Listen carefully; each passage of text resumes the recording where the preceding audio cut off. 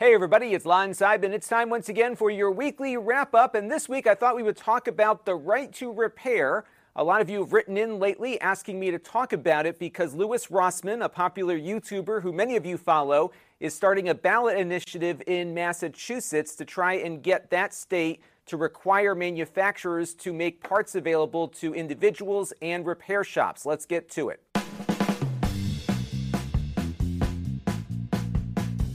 Now, the right to repair movement has been very busy since we last talked about it here on the channel in 2018. A number of state legislatures have been taking up bills to consider making parts available to consumers and to independent repair shops, but there hasn't yet been a legislative victory. Louis has been traveling the country trying to get these bills passed, but unfortunately the industry is very good at keeping the status quo intact, and their lobbyists have really prevented any kind of movement from happening, even in a small way, anywhere in the country. So as it stands now, if you're a Louis Rossmann or a Lon Seidman, I can't get parts or schematics from Apple unless I go through a formal authorization process that has a lot of strings attached, and we'll talk about that in a minute. Now, Louis runs a repair shop in New York City. It's called the Rossmann Repair Group. I'm actually a customer of his because my wife has an out-of-warranty MacBook Pro from 2016, and those devices are notoriously bad from a reliability standpoint. So we had a motherboard issue with it. I had Louis take a look at it. Saved me a couple of $100 at least versus going to the Apple store. He was able to repair the motherboard versus the replacement that Apple would have done to it. And then a few months later, I had another issue with that same MacBook. This is the FlexGate issue where the display gets detached from the motherboard. And I didn't know that was the problem, but when Louis's team took a look at it, they said, oh, it looks like a FlexGate problem. And instead of charging me, he actually said, hey, take it back and bring it to Apple because it's under a recall, which I had not been aware of. So he's a good guy. Really, I think, looks out for his customers and is very passionate about customer service on his YouTube channel, which is very important. And I will say that I've been to the Apple store many, many times throughout my life, and most of the time it feels like I'm going to the DMV. It's not a very good experience, but every experience I've had with Louis has been a good one, and the best part is I don't have to leave the house either. I can just pack it up, send it to him, and get a prognosis in a couple of days. Now, for me as a consumer, I'd much prefer to take my out-of-warranty stuff to Louis versus Apple because Louis wants to try to repair stuff as opposed to getting me to buy something new. His business model is repairs. Apple's business model is replacement. Even if you go in trying to get something repaired, they don't often try to fix the motherboard. They want to sell you a whole new one. Now, what Louis is looking to do here is pass a ballot initiative, and he's got a big goal here to raise about $6 million to get this off the ground. And that's a lot of money, but you need a lot of money for ballot initiatives. He's doing this right now through GoFundMe. And I think he's going about it the right way because he's formed a 501c4 nonprofit, which is what you should be doing when you're taking on big initiatives like this. I think once he transitions into trying to get people to vote for something, Massachusetts law might require him to do something a little different. But for now, I think the C4 is the right route to take, and that also shields him from a little bit of tax liability from the amount of money that he might raise for this. Now, why is he looking at Massachusetts for a ballot initiative? Because there's a lot of other states in the United States to choose from that offer direct ballot access. Why Massachusetts here in New England? Well, the reason is that Massachusetts has already passed a right to repair law on vehicles through a ballot initiative. What it requires is automakers to open up how they record data so that anyone can get an analysis of what's wrong with a car. And this passed overwhelmingly in Massachusetts when it got on the ballot. It couldn't get through the legislature because of all the lobbying, but as you can see here, it was a substantial number of yes votes to no votes, clearly a bipartisan vote here when that got on the ballot. And that's why I think he's focusing there, because there is a record of something actually passing, and it looks like the public is very interested in it. And us New Englanders are proud independent Yankees, and we like to do things ourselves. And when bills like this allow us to have a little bit more power over the things that we own, they tend to be very popular here. And although this is one vote in one state, this might have broader implications because an automaker is not going to have their car work differently in Massachusetts than it would in the other 49 states in the union. So you may see just the car working the same everywhere. And in many ways, you can look at what happened in Europe with the GDPR and how a lot of US-based sites changed their privacy policies to comply with that law, which impacted more than just people living in Europe. Now, you might be asking, why does Lewis want to raise $6 million just to get this initiative started? Well, the reason is that this stuff costs a lot of money, especially when you get that initiative on the ballot, where you have to start convincing voters to support it. And if you look at what it cost for the 2020 vehicle initiative, more than $50 million was raised and spent on that ballot question. And when you look at how much the opposition spent to get that shellacking at the polls, you can really appreciate just how hungry voters were to make their voice heard on this issue. But if the supporters had not raised a comparable amount of money, they probably would have been overwhelmed by the industry's messaging, because the industry was putting out a lot of fear-mongering ads trying to convince people to vote against the bill. And I think that money that the supporters raised to convince them otherwise is what put them over the top there. And the ballot initiative process itself, just getting on the ballot, can also be costly because of a very tight time frame that you're under. So the way this works is that you have to get a document signed by 10 registered voters and submitted to the Attorney General's office by the first Wednesday in August. And they say generally here, initiative petitions are filed in odd-numbered years to appear on the ballot in the next statewide election. So if this were to happen, it needs to happen this August. And you look at this and say, well, how hard could that be? You just need 10 people. Yes, that part's easy. But after you get that signed and you submit your petition with all of the things that you want to have in your initiative, the Attorney General's office will then look at it and make sure that it meets all the constitutional requirements of the state. And they will likely let you know by the first Wednesday in September whether or not you're a go. And they could very much decide to just throw it out and you're basically back to square one.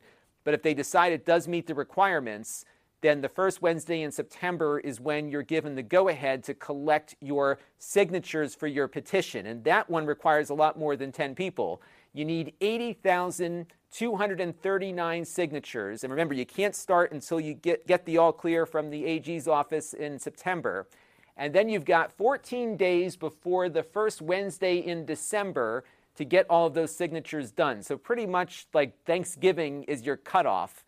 And the way it works in Massachusetts, by how I read this, is that if you have somebody signing a document in Worcester, you have to have the town clerk in the city of Worcester validate that all of the Worcester signatures are people who are actually registered voters. And that has to repeat itself all throughout the state. So if you're in Boston collecting signatures, if somebody happens to live in a different town and is just commuting into Boston, you got to get that paperwork over to that local town clerk for them to validate the authenticity of that signature. So it takes a long time to get the signatures and to get them validated.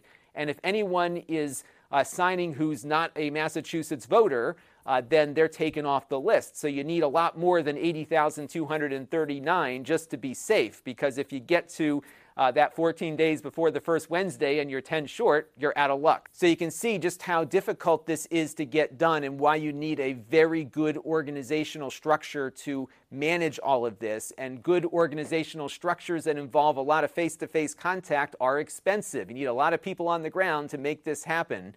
Now, if you're able to get it done, then it actually forces the legislature to look at it in their following legislative sessions. So if you get all your signatures, the legislature can pass the measure outright, they could propose a substitute, or they could take no action.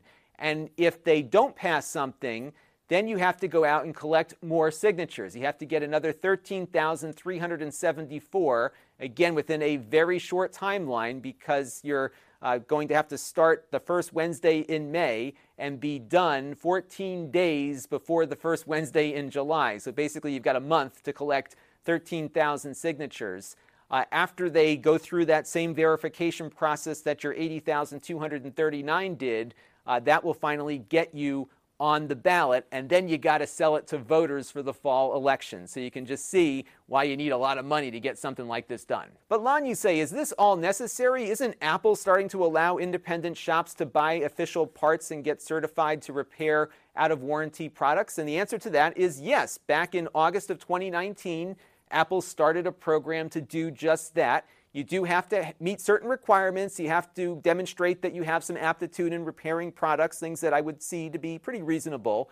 But there's always the fine print, and that fine print came out back in February of 2020 because apparently the contract that these independent shops have to sign is incredibly invasive, as Vice's Motherboard reports here in the article you see linked on screen. And I would suggest you take a look at this because this is just one little snippet of a lot of bad stuff that those contracts require. So one of the things that happens here is that if you are one of these independent repair shops that wants to get official Apple parts, you agree to some crazy stuff like allowing Apple to audit your facility anytime, including normal business hours. And then Apple may continue conducting audits, which can involve interviewing the repair shop's employees for 5 years following the termination of the contract. Who would agree to that? They also require things like the store turning over customer records to Apple so that they can make sure that you're not selling counterfeit parts in the course of doing your repairs. It is incredibly restrictive. And again, this is just one snippet. Take a look at the whole article. They liken it to doing business with Darth Vader and saying, pray that I don't change the deal any further. Now, the U.S. Congress, of course, is investigating Apple and the other big tech companies on antitrust grounds. And they've been asking a lot of questions of these companies. And you can see Apple's response to a bunch of those questions linked here on screen. And one of the issues congressional investigators are looking into is this very repair issue. And they asked Apple outright whether or not their restriction of making these spare parts and repair manuals available is a monopolistic practice. Now, of course, Apple is not going to say that their practices are monopolistic. They're arguing, which is what the industry has largely been saying as well, is that it's a matter of safety, that if you put these parts in the hands of somebody who doesn't know how to properly repair a phone or hasn't been validated to do so, bad things could happen. Maybe the phone will catch on fire, for example. But you could also make the argument that because these parts are restricted, it forces small business owners to buy unofficial parts that might be more dangerous. You really can look at this in a number of different ways. I do think there's some truth to the argument here that we have to be careful about who we certify to repair these kinds of electronics that do have high-density batteries in them. But at the same time, I don't think this outright restriction here is helping the issue at all. Additionally, they asked Apple since 2009 to identify the total revenue that Apple derived from repair services. And they only answered with this one sentence here saying that the cost of providing repair services has exceeded the revenue generated by the repairs. And this is one of those things that you have to parse out very carefully. And I bet you they spent a lot of time answering this question in the way that they did. And of course, though, it's always about how you ask the question. And if you were to look at what Apple is making on repairs, you'll find that they're making a lot more money than they're letting on here because of the Apple Care program. Now, when I bought my iPhone 12 Pro, I opted for the Apple Care Plus here at $199. I do this every time I buy an iPhone. I've been buying iPhones for well over 10 years now. And yes, I'm a sucker, but I do it because of the cost of getting that Apple screen from the Apple Store if I don't have this coverage. It is a lot more than $199. They charge me $279 to replace the screen. Now, under Apple Care, I have 2 replacement incidents. It is covered under the policy here, but I have to pay $29 each time. But I can only get my screen replaced twice. But again, it costs less than opting for this. However, it's an insurance policy, and I can tell you over the course of 10 years, not every phone I've owned has had to have its screen replaced. So they've made a lot of money off of me by prepaying for repair services that I did not end up needing. And I'm doing that because they are the only source of screen replacement, and they charge a fortune. And of course, those charges are much more than the Apple Care charges are. And you take a gamble, and that's what I've been doing. And unfortunately, in this case, the house always wins, and Apple's making a ton of money off their repairs, no matter what they tell Congress. Here's the lower-priced phone in Apple's repertoire. This is the iPhone SE, their entry-level phone. Here they get you for $79 for that Apple Care coverage, plus a $29 deductible when you need to get that screen replaced. However, if you were to go in without that coverage, you'll spend $129, almost a third of the price of the phone, to swap out that display. So in this example, you can see just how much money Apple is making up front on repairs, even from people that don't even need repairs, because they control the parts and how much they cost and who has access to them. So you can't get a better deal if you try. And that's exactly the root of the argument here for the right to repair movement. Now, I did get some viewer feedback from all of you, and I'm sure we'll have some more discussions on this in the comments section. Now, what I did on Sunday is I put up a right to repair question on my community tab. By the way, these polls are a great way to circumvent some of the algorithmic restrictions of YouTube. For some reason, YouTube loves putting these polls in front of people, probably because they engage so much. So if you put a poll in a video link, you might get more traffic from that than the video going up on its own. Just a little pro tip there. But a whopping 97% of you, as expected, agree with some kind of right to repair. 20%, though, feel that there should be some consumer protections, which I'll elaborate on in a minute. But I wanted to share some contrary opinions first here. KLY Plays here is concerned that this would kind of violate the principles of the free market by forcing companies to do something. They feel that that might be dangerous, although they have no problem breaking those companies up. They just don't want to enforce certain business practices on them.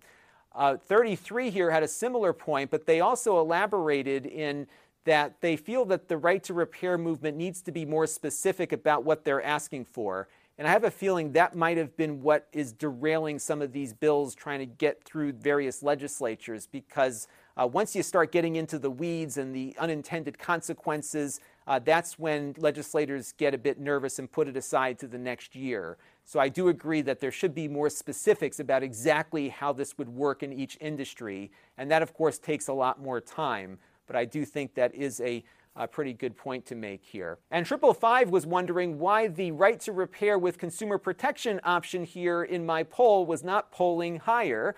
As you can see, most people supported a flat-out yes versus a yes with some consumer protections in place.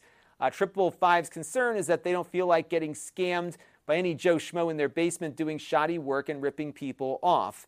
And in many repair businesses, states require that the people doing those repairs prove that they're competent, and there are some consumer protections in place so that if you are someone who's doing shoddy work, you can lose your ability to do those repairs in the state. Now, in my state of Connecticut, they require licenses for a lot of things like home repair and automotive shops and all that kind of stuff, but they don't require licenses for working on smartphones or computers. But you do need to get a license to work on a television or a radio, which I thought was kind of funny, right? You would think that a phone, which has a radio in it, would probably qualify as radio work. But in this state, anybody who wants to can open up a phone repair shop, whether they know what they're doing or not. And that, of course, can have some consequences, especially dealing with shoddy, unofficial parts.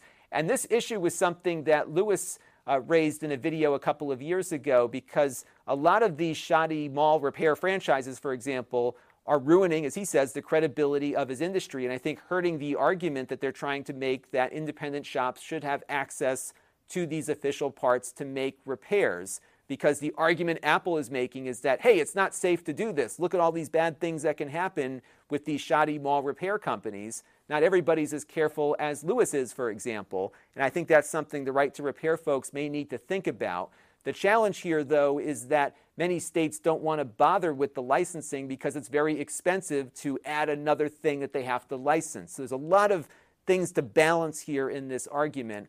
But I think if you really want to get things moving quicker, one of these ballot initiatives is the way to go. Now, he still has a long way to go to get to the $6 million goal. However, the money he's raising, as he states, even if it doesn't get to the point that they can do ballot initiatives, it can help with the effort in hiring lobbyists and keeping people on the ground to keep these legislators engaged. And one thing that I would add to this, in addition to supporting Lewis's work, is that if you want this passed in your state, you need to let your legislators know, because as powerful as the industry and these lobbyists can be, constituents are still the most important voice in the room, most of the time at least. And when they don't hear from constituents, but they do hear from people out of state, they often don't put the priority on it that I think needs to be there. So I would suggest that you find out what's going on in your state related to this issue, if it's important to you, and write to your legislator to say, hey, this is an important issue to me. And when one of those public hearings comes up, you show up and say what's on your mind, because I think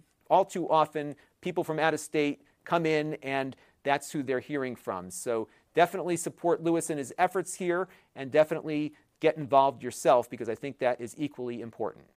When you need mealtime inspiration, it's worth shopping Kroger, where you'll find over 30,000 mouth-watering choices that excite your inner foodie. And no matter what tasty choice you make, you'll enjoy our everyday low prices, plus extra ways to save, like digital coupons worth over $600 each week. You can also save up to $1 off per gallon at the pump with fuel points. More savings and more inspiring flavors make shopping Kroger worth it every time. Kroger, fresh for everyone. Fuel restrictions apply.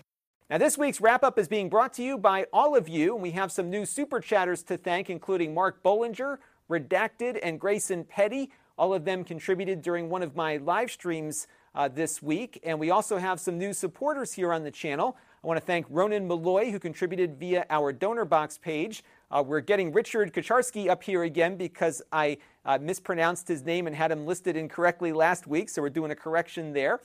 So thank you, Richard, for your support, and I'm sorry about messing up your name there. He didn't actually email me. I just noticed it when I was going through the slides this week, so we're going to get it right.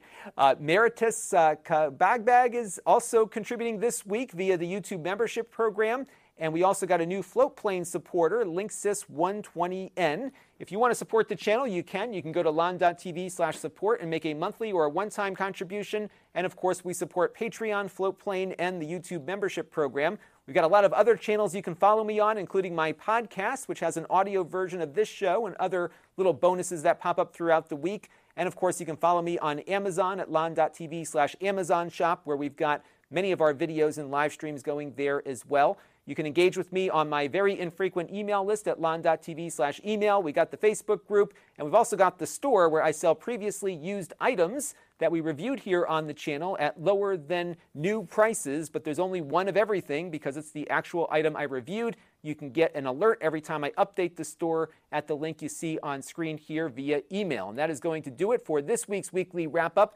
Thank you all for your continued support and feedback, and we're going to try to get Louis on for an interview. I did reach out, so hopefully we'll get him on at some point in the near future. That's going to do it for now. Until next time, this is Lon Seidman. Thanks for watching.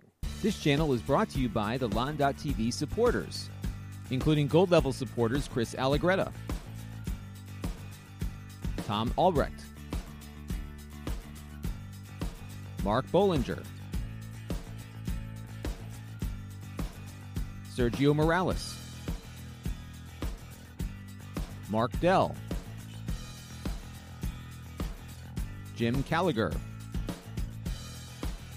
and Stephen Sue. If you want to help the channel, you can by contributing as little as $1 a month.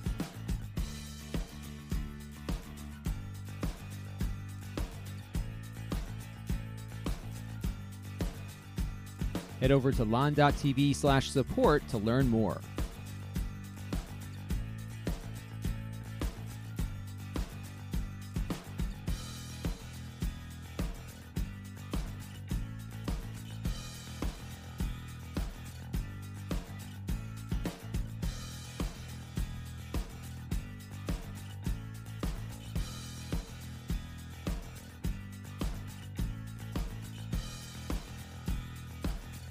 And don't forget to subscribe. Visit lon.tv/s.